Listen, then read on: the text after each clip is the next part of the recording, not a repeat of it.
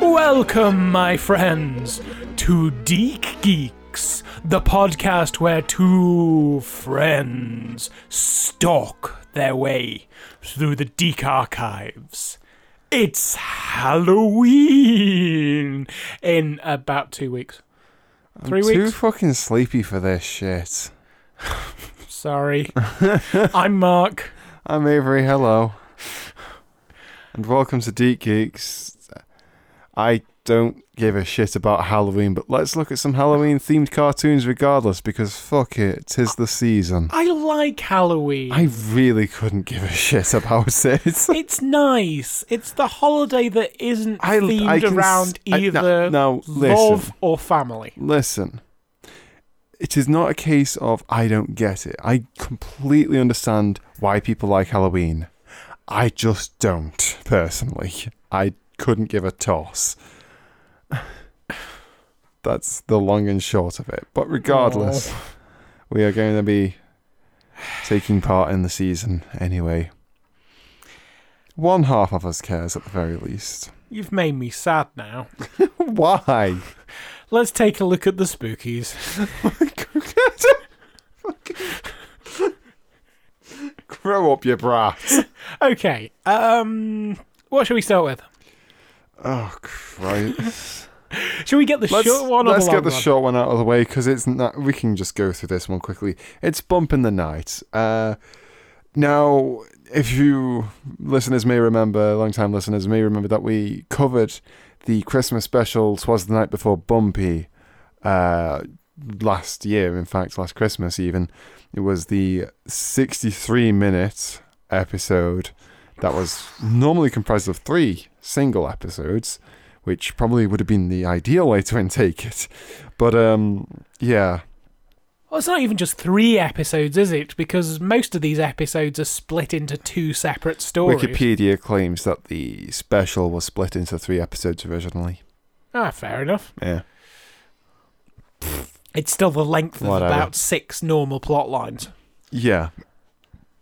And it goes pretty much nowhere within that entire span of 60 minutes. And we initially liked it because, interesting art style and that kind of thing, and there's some very interesting things going on with it. It's very then it just striking. Went on and on and on. And that same feeling came back pretty much. It's impressive how you can keep the same level of extreme in your face for 20 minutes. It really doesn't feel like 20 minutes when you're watching it. There is a single... Longer. So much longer. Like a single, what is it, like 14 minutes short or something like that. And it won't feel that long. It'll feel like it's been half an hour. You could watch 30 seconds of it and it'll feel like 2 minutes. Because it is such a breakneck speed, and yet nothing happens despite it being breakneck speed. I mean, mostly it's cartoon antics. Yeah, but it's not even good cartoon antics. The only notable thing is the art style, which is a magnificent art style. Oh yeah, it's fucking gorgeous. I mean, I assume that they're puppets rather than claymation.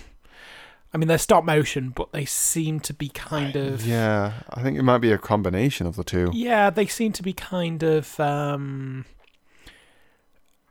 rubber fabric based type. Yeah, I mean, deals. I think certain characters are definitely claymation, I get the feeling. Maybe. Squishington definitely has that feel. Personally, I thought he was kind of layers of rubber. Certainly that's how they get the mouse to move. Yeah. But it is stop motion, which is kind of weird because it's also live action. Yeah. They combine live action stuff. The actual set is a live action, actually physical set that they're playing around in with these. I mean, if you don't know the premise, we haven't actually covered it on this episode yet. Alright, Mr. Bumpy's a monster and he likes eating socks. Yeah, he's There you literally... go. There's your fucking premise. Oh, he's the monster. It is a weird, gross, kinky monster who goes around eating people's dirty socks. Well, it's And not... also he has a friend who is a slime blob and is scared constantly. And also he has a girlfriend who is one of those weird dolls with the faces. Who is also seems to have a split personality occasionally, but not always. And then there's also other side characters, and we couldn't really give a shit about those. No, not really. I think the basis of it is that Mr. Bumpy is the monster under the bed. Yeah. And is also the reason why your socks disappear. Yeah. That's the premise. That's pretty much it. Everything else is just hyperactive antics. The whole thing doesn't let anything rest for a moment. Ever. No. If Jim Cummings isn't shouting something, then it's not a moment of this show. And you would think we would like it because of Jim Cummings shouting stuff. And, you know, Jim Cummings doing daft voices. We love that shit. It's always good. I mean, prime example, Where's Wally? One of our absolute favourite shows that we've ever seen. Is fabulous in that show as the narrator. But here, he is grating. Yeah.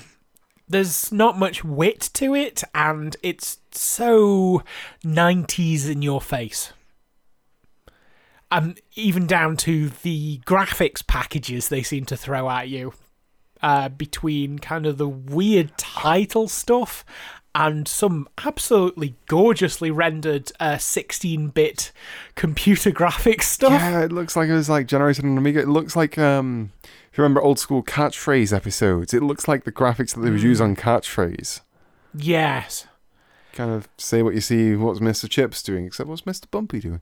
But a lot of astonishing visuals, but they're so heavily packed in, I guess, kind of this fear that if you give children a moment where things are not being flashed at them, they'll turn away to another channel. It all just becomes this melange of crap, really. It's like, you remember how Hey Vern, It's Ernest was just kind of constantly throwing new shit at you, and none of that new shit ever meant anything or was ever really that funny? It's kind of like that, yeah, but somehow worse. It's as if it's like Hey Vern, It's Ernest, but without the pauses for punchlines. Yeah. I'll probably go to so far to say that Hey Vern, It's Ernest is funnier than this. Yeah. It was more entertaining on so many different levels. Speaking of Jim Cummings' voice acting, by the way, nominated for an Emmy for this show. Okay. Playing Mr. Bumpy in 95. A proper Emmy? Yeah, an Emmy for voice acting. Yeesh. I mean, he's doing a stellar job. He's just doing a job in a show that's really great. Anyway, we've covered the voice actors before on the Christmas episode. If you want to hear us talk more in depth about this show, then go back and listen to the Christmas special. I think it's in part 1 where we cover Bump in the Night's Christmas special, or it might be part 2. I don't know. Just go have a look, see.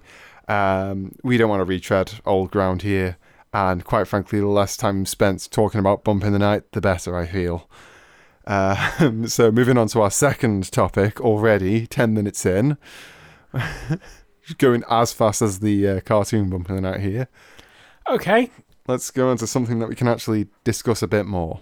Okay, so we're talking about a group of ancient beings, right, who are getting up to superhero things in a modern day setting, right, that they are in no way suited to.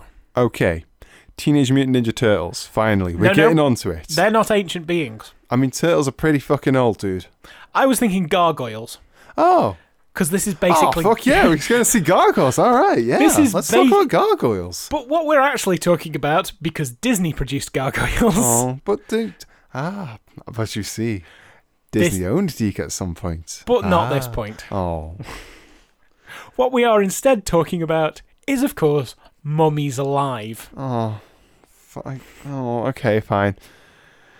Well, where do we start? Okay, you know what? Here's a good starting point. The first thing you see when you start it, which is the bloody theme tune. Good fucking lord, what a theme tune. Yeah, it's got a pretty solid banger of a theme tune. Absolutely wonderful theme tune. Created by the fucking dude who composed the Mighty Morphin Power Rangers theme tune, go figure. Yeah, Ron Wasserman. That's his name. Credited as Raw. Raw. It's Friday Night Raw. Yeah.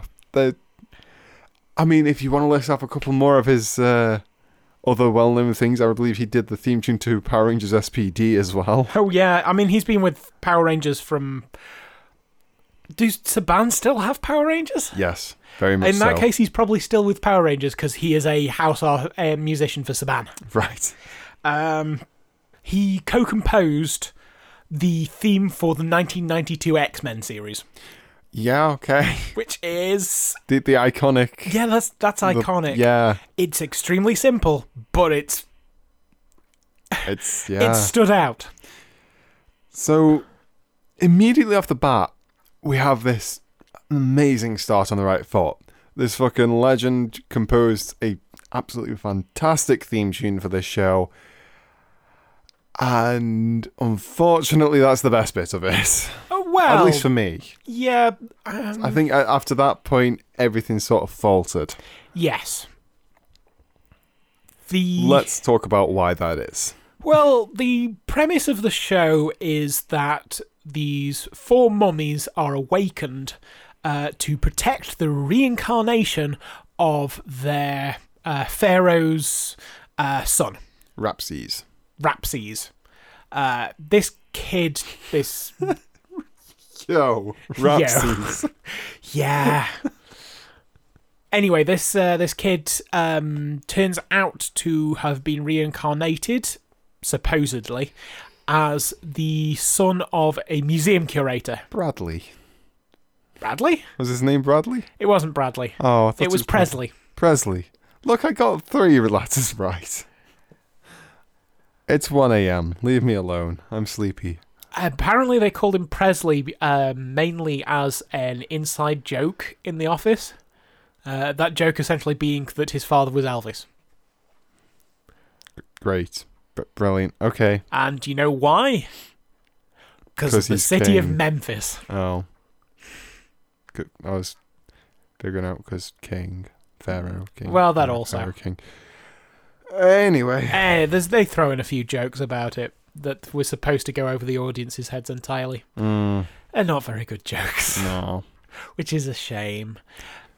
So anyway, this kid is suddenly joined by these 4 mummies who are protecting him from a evil villain called Scarab, who is the immortal being who sacrificed the pharaoh's son the original time round to gain his immortality, but was locked in a Egyptian tomb for 3,500 years.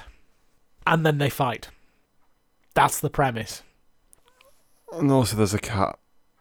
There's a couple of cats. There's a cat that's in some bandages, and it constantly makes the cartoon cat meowing noise, and it's pretty good. That's fair. It's good noise. I mean, if it was just the fights, this would be quite a good cartoon. No, it wouldn't. Okay, this would have no substance if it was just the fights. Okay. Unfortunately, it has more than just the fights, and it still doesn't have any substance. Yeah. It would be a better cartoon if it had just the fights. Maybe, I think the rest of the content drags it down because when it's just cliches and tropes, isn't it? When it's not dealing with cool anime-inspired fights with mummies who power up with magic armor, it's dealing with kind of weird slice of life. Oh, they're ancient beings in a modern time. They don't understand anything. Ooh, they don't understand horseless chariots. Here's their car. Yeah, they literally have a fucking hot rod. Why did they... I believe it's called the Hot Ra. Oh, yeah. Which is a terrible pun.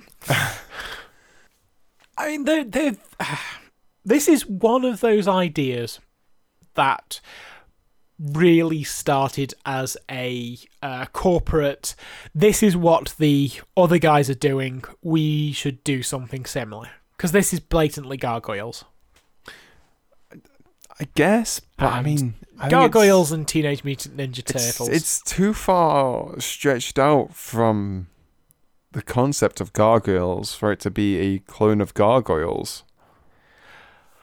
Well, that's probably thanks to the fact that they hired some decent people to try and make this as workable as they could. The director, Seth Kearsley, was previously working with Disney on stuff like Timon and Pumbaa, but had also spent a year on The Simpsons. So he was, whilst he wasn't normally a director, this was his first show, he had some serious animation chops, and certainly more serious than a lot of the directors that DiC were using at the time had. And the team he put together included his script editor Eric Lewald and I assume his wife Julie. They had been involved in the production of the X-Men animated series and in season 3 of Gargoyles. So they had literally hired a bunch of Disney people, including people who had worked on Gargoyles, to make their own equivalent of Gargoyles. Unfortunately, during production, whilst they started aiming for kind of the same audience as Gargoyles, which is kind of the more mature teen audience, which you need kind of to build a mythos and a world, a mythology, plot lines and so on to get, during production it kind of started to skew lower, i.e. towards people they could specifically market toys to. So it went from being a show with this sort of gravitas to it to being this slice of life goofball comedy about mummies. Oops. Yeah. That's pretty much what happened here. So it started out promising, and then wah, wah. There are interesting elements. There are some very interesting designs. There's a lot of over-design going on. Yeah, definitely. I mean, it's kind of a case where I saw, like, maybe 2 designs that I liked. No, 3. The first one was the cat that's just wrapped up in bandages. It's just a cat. Yeah, for some reason That's they have good. a cat. Well, I suppose they have to have a cat. It's ancient yes, Egypt. It's an important thing. But the other thing was Scarab's kind of sidekick and assistant of sorts, which is just a cool golden snake. It's just a chill friend. Yes, it's kind of the snake staff. I mean, I assume it's an accessory that comes with the toy. It's a staff that turns into a snake, much like Jafar's staff in Aladdin, but with an actual character of its own. Yeah. Which seemed fun. Let me guess, is your third one the Devourer of Souls? No, but she's very good as well. Yeah, it's part crocodile, part hippo, part lion. Yeah, just a weird Gotta dog. love Egyptian mythology. It's a weird dog. No, my third one was the generic henchman dudes of Scarab, but the one specifically dressed up as a bodyguard. Oh, right. There's just this ominously gold man that's just staring blankly with cool shades on. Right, yeah. Some of Scarab's henchmen are essentially putties from Mighty Morphin Power Rangers. They're just rock dudes. They're statues of ancient Egyptian guardsmen, which gives the opportunity for our main characters to do some pretty brutal fighting.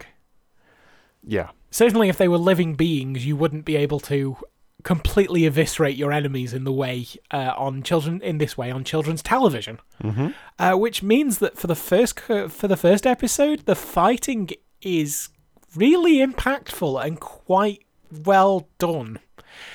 Unfortunately, then adds characters who are also alive, and therefore it tones down very quickly.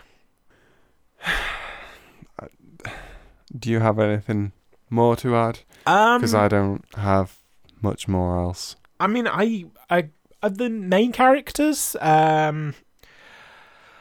Well, Presley's just some kid, so we can ignore his design.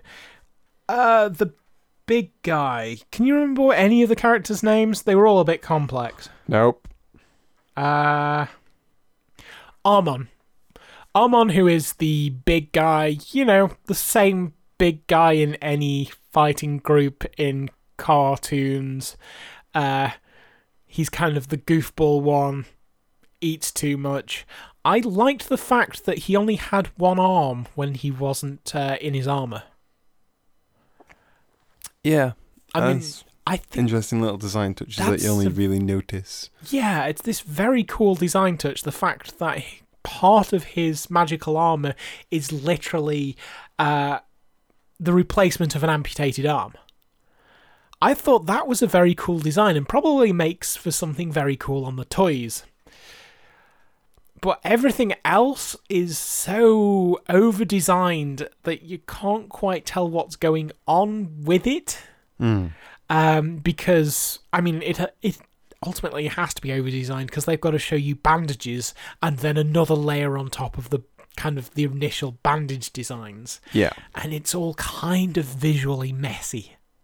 It could have been better, but, as cartoons of this era go, it's pretty well animated and it's pleasant enough visually. I thought it was okay on that aspect. It's quite early for an American cartoon to be this anime inspired as well. Yeah, I believe in 1997 at least. The sort of look that you get from this with kind of transformation sequences and just kind of the art style in general wouldn't really come into vogue in American animation until the early 2000s, really. So, shall we talk about the characters? Are any of them worth mentioning? Didn't we just talk about them? We talked about the designs. We mentioned names. We mentioned Armon. Okay. He's some dude. Great review. No, he's voiced by Graham Kingston, who doesn't even have a Wikipedia page. I believe Graham Kingston is a magician. Great. Stage magician. Okay. That's... But you've also got Jarkel, who is generic leader dude, voiced by Dale Wilson. He is a jobber. Wrath, who is the intelligent one, by which we mean he talks in kind of an English accent and go about things. They don't really stick out from each other enough. It's the problem of all these series, really. Even when you've got kind of these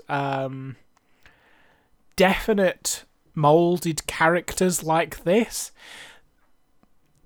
given the first couple of episodes, there's nothing to latch onto aside from their base stereotype, is there?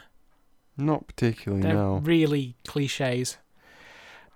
He's voiced by Scott McNeil, who I believe was the voice of Wolverine in X-Men Evolution. Okay. May have also been Piccolo and Fujin Buu in the Dragon Ball Z dub. Okay. Majin Buu. Majin Buu. I don't know fucking Dragon Ball Z. I know it up to a point. I read the manga. Well done. Because I got seriously bored for a period of time. And I went, I'm going to read Dragon Ball. And then I fucking read Dragon Ball. You've got Nefertina, who is the girl. Yeah. Literally, just the girl. We talk about it every time this happens.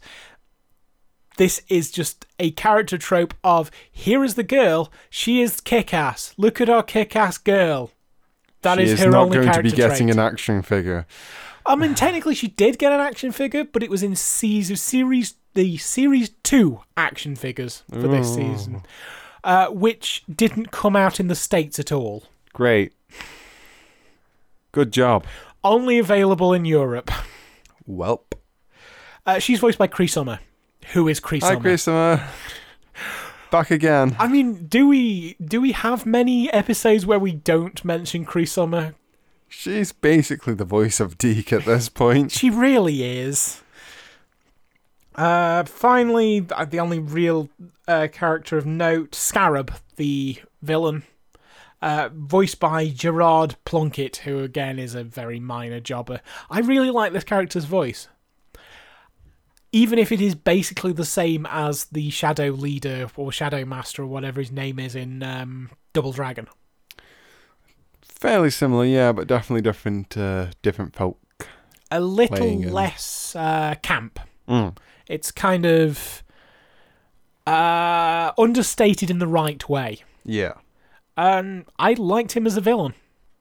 But there's not really much to say because he is such a generic cartoon supervillain. So, I guess, once again, we don't have a great amount to say. It's... These action shows of this time, they're all pretty generic. They all have the same sort of padding in the form of kind of day-to-day life stuff. They all try to be Teenage Mutant Ninja Turtles and fail to get that balance of comedy and action. This is essentially...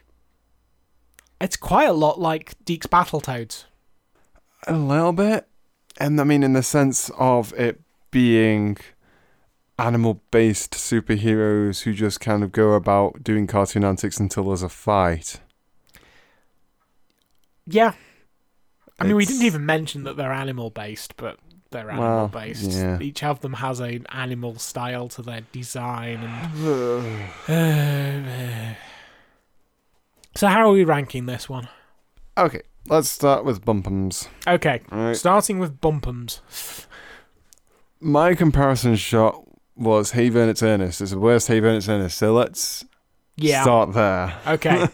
So That above Hey puts it pretty Vern, low. above Ernest, we've got New Archies. Below Ernest, we've got Slimer and the Real Ghostbusters. Now, Hey Vern, It's Ernest is Slimer 31. version. Slimer version is pretty fucking bad. We are talking the bottom of the barrel with this stuff. I think it's better than Slimer and the Real Ghostbusters. I will give you that. But it's not as good as Hey Vern, It's Ernest. No, which is a phrase that I thought neither of us would ever have to say, but it is true. Yeah, it. Hey Vern, It's Ernest is miles better than this in many ways. I still have a fond spot for that show. I'm going to be super honest. To be honest, I bet the movies are pretty decent. Oh God! Please don't make us watch them. I might want to do that. Oh dear. I mean, that's quite a fun idea for Halloween. Just make you sit through Ernest films. Tell you what, if it's going to be Halloween, not that it's something we can do on this podcast, but Ernest Scared Stupid is a thing. True. That has to be Halloween viewing. So how about Mummies? How about Mummies? What's going to be our comparison point? Well, it's like Battletoads, but that was a one-off, so I don't think we have that listed in the same. It is in the it's in the main. Okay. Where did we rank that? 14. That's pretty high. We quite liked Battletoads. It was pretty decent. Okay. I mean, it's not as... It's not as good as Battletoads. It kind of drags on in a way that Battletoads it really doesn't.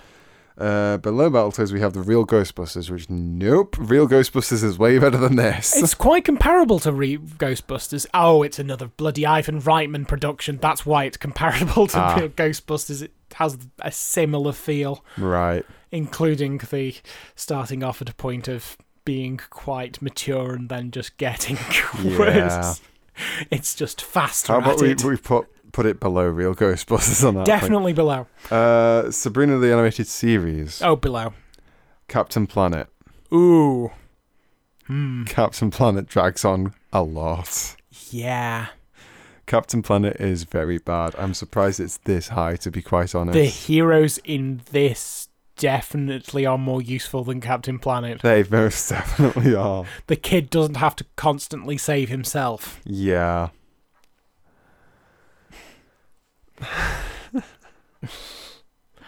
this doesn't preach about anything awkwardly. Doesn't have celebrity voices, though. It does have better music. You know what I heard about the celebrity voices in Captain Planet recently? Ted Turner basically managed to convince the government that an appearance on Captain Planet could be viewed as what's the word? Public service. So people with celebrities with minor drug offences could appear once on Captain Planet, and that would account for their community service. For fuck's sake. Oh my god, Ted. Which is how that worked. Oh my god, Ted Turner, you absolute legend. Brilliant. What Utterly a genius. fucking legend that dude is. Holy shit. Because it was all a PSA and therefore counted. The strings that guy pulled, man.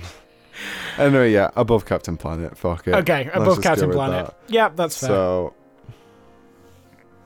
It's not awful. it's not just awful. It's watchable to a degree. It's just... very generic. Yeah. Slightly better than generic, but not much. So, number 17 is Mummy's Alive now, and number 33 is Bump in the Night. Cool. Well, that should be us done for our first of 2 Halloween episodes, which of course will jinx it, now that we've actually said we're going to do another Halloween episode. Everything that could possibly go wrong will go wrong. What were we even planning for the second one? Deke made a straight-to-TV or straight-to-DVD, it was one or the other movie, I think called Monster Mash. Oh god, Monster Mash. Right. Whether it's licensed from the song, I mean it has to be, it's called Monster Mash. It's gotta be. There's no way it's not. Oh god. Right. So you've got that to look forward to. Oh, man. Okay. Well, fuck it. See you next time. As ever, we're in the usual places. iTunes. Mainly iTunes. It's still Halloween. Balls to it. Mostly kobolds.com. Yeah.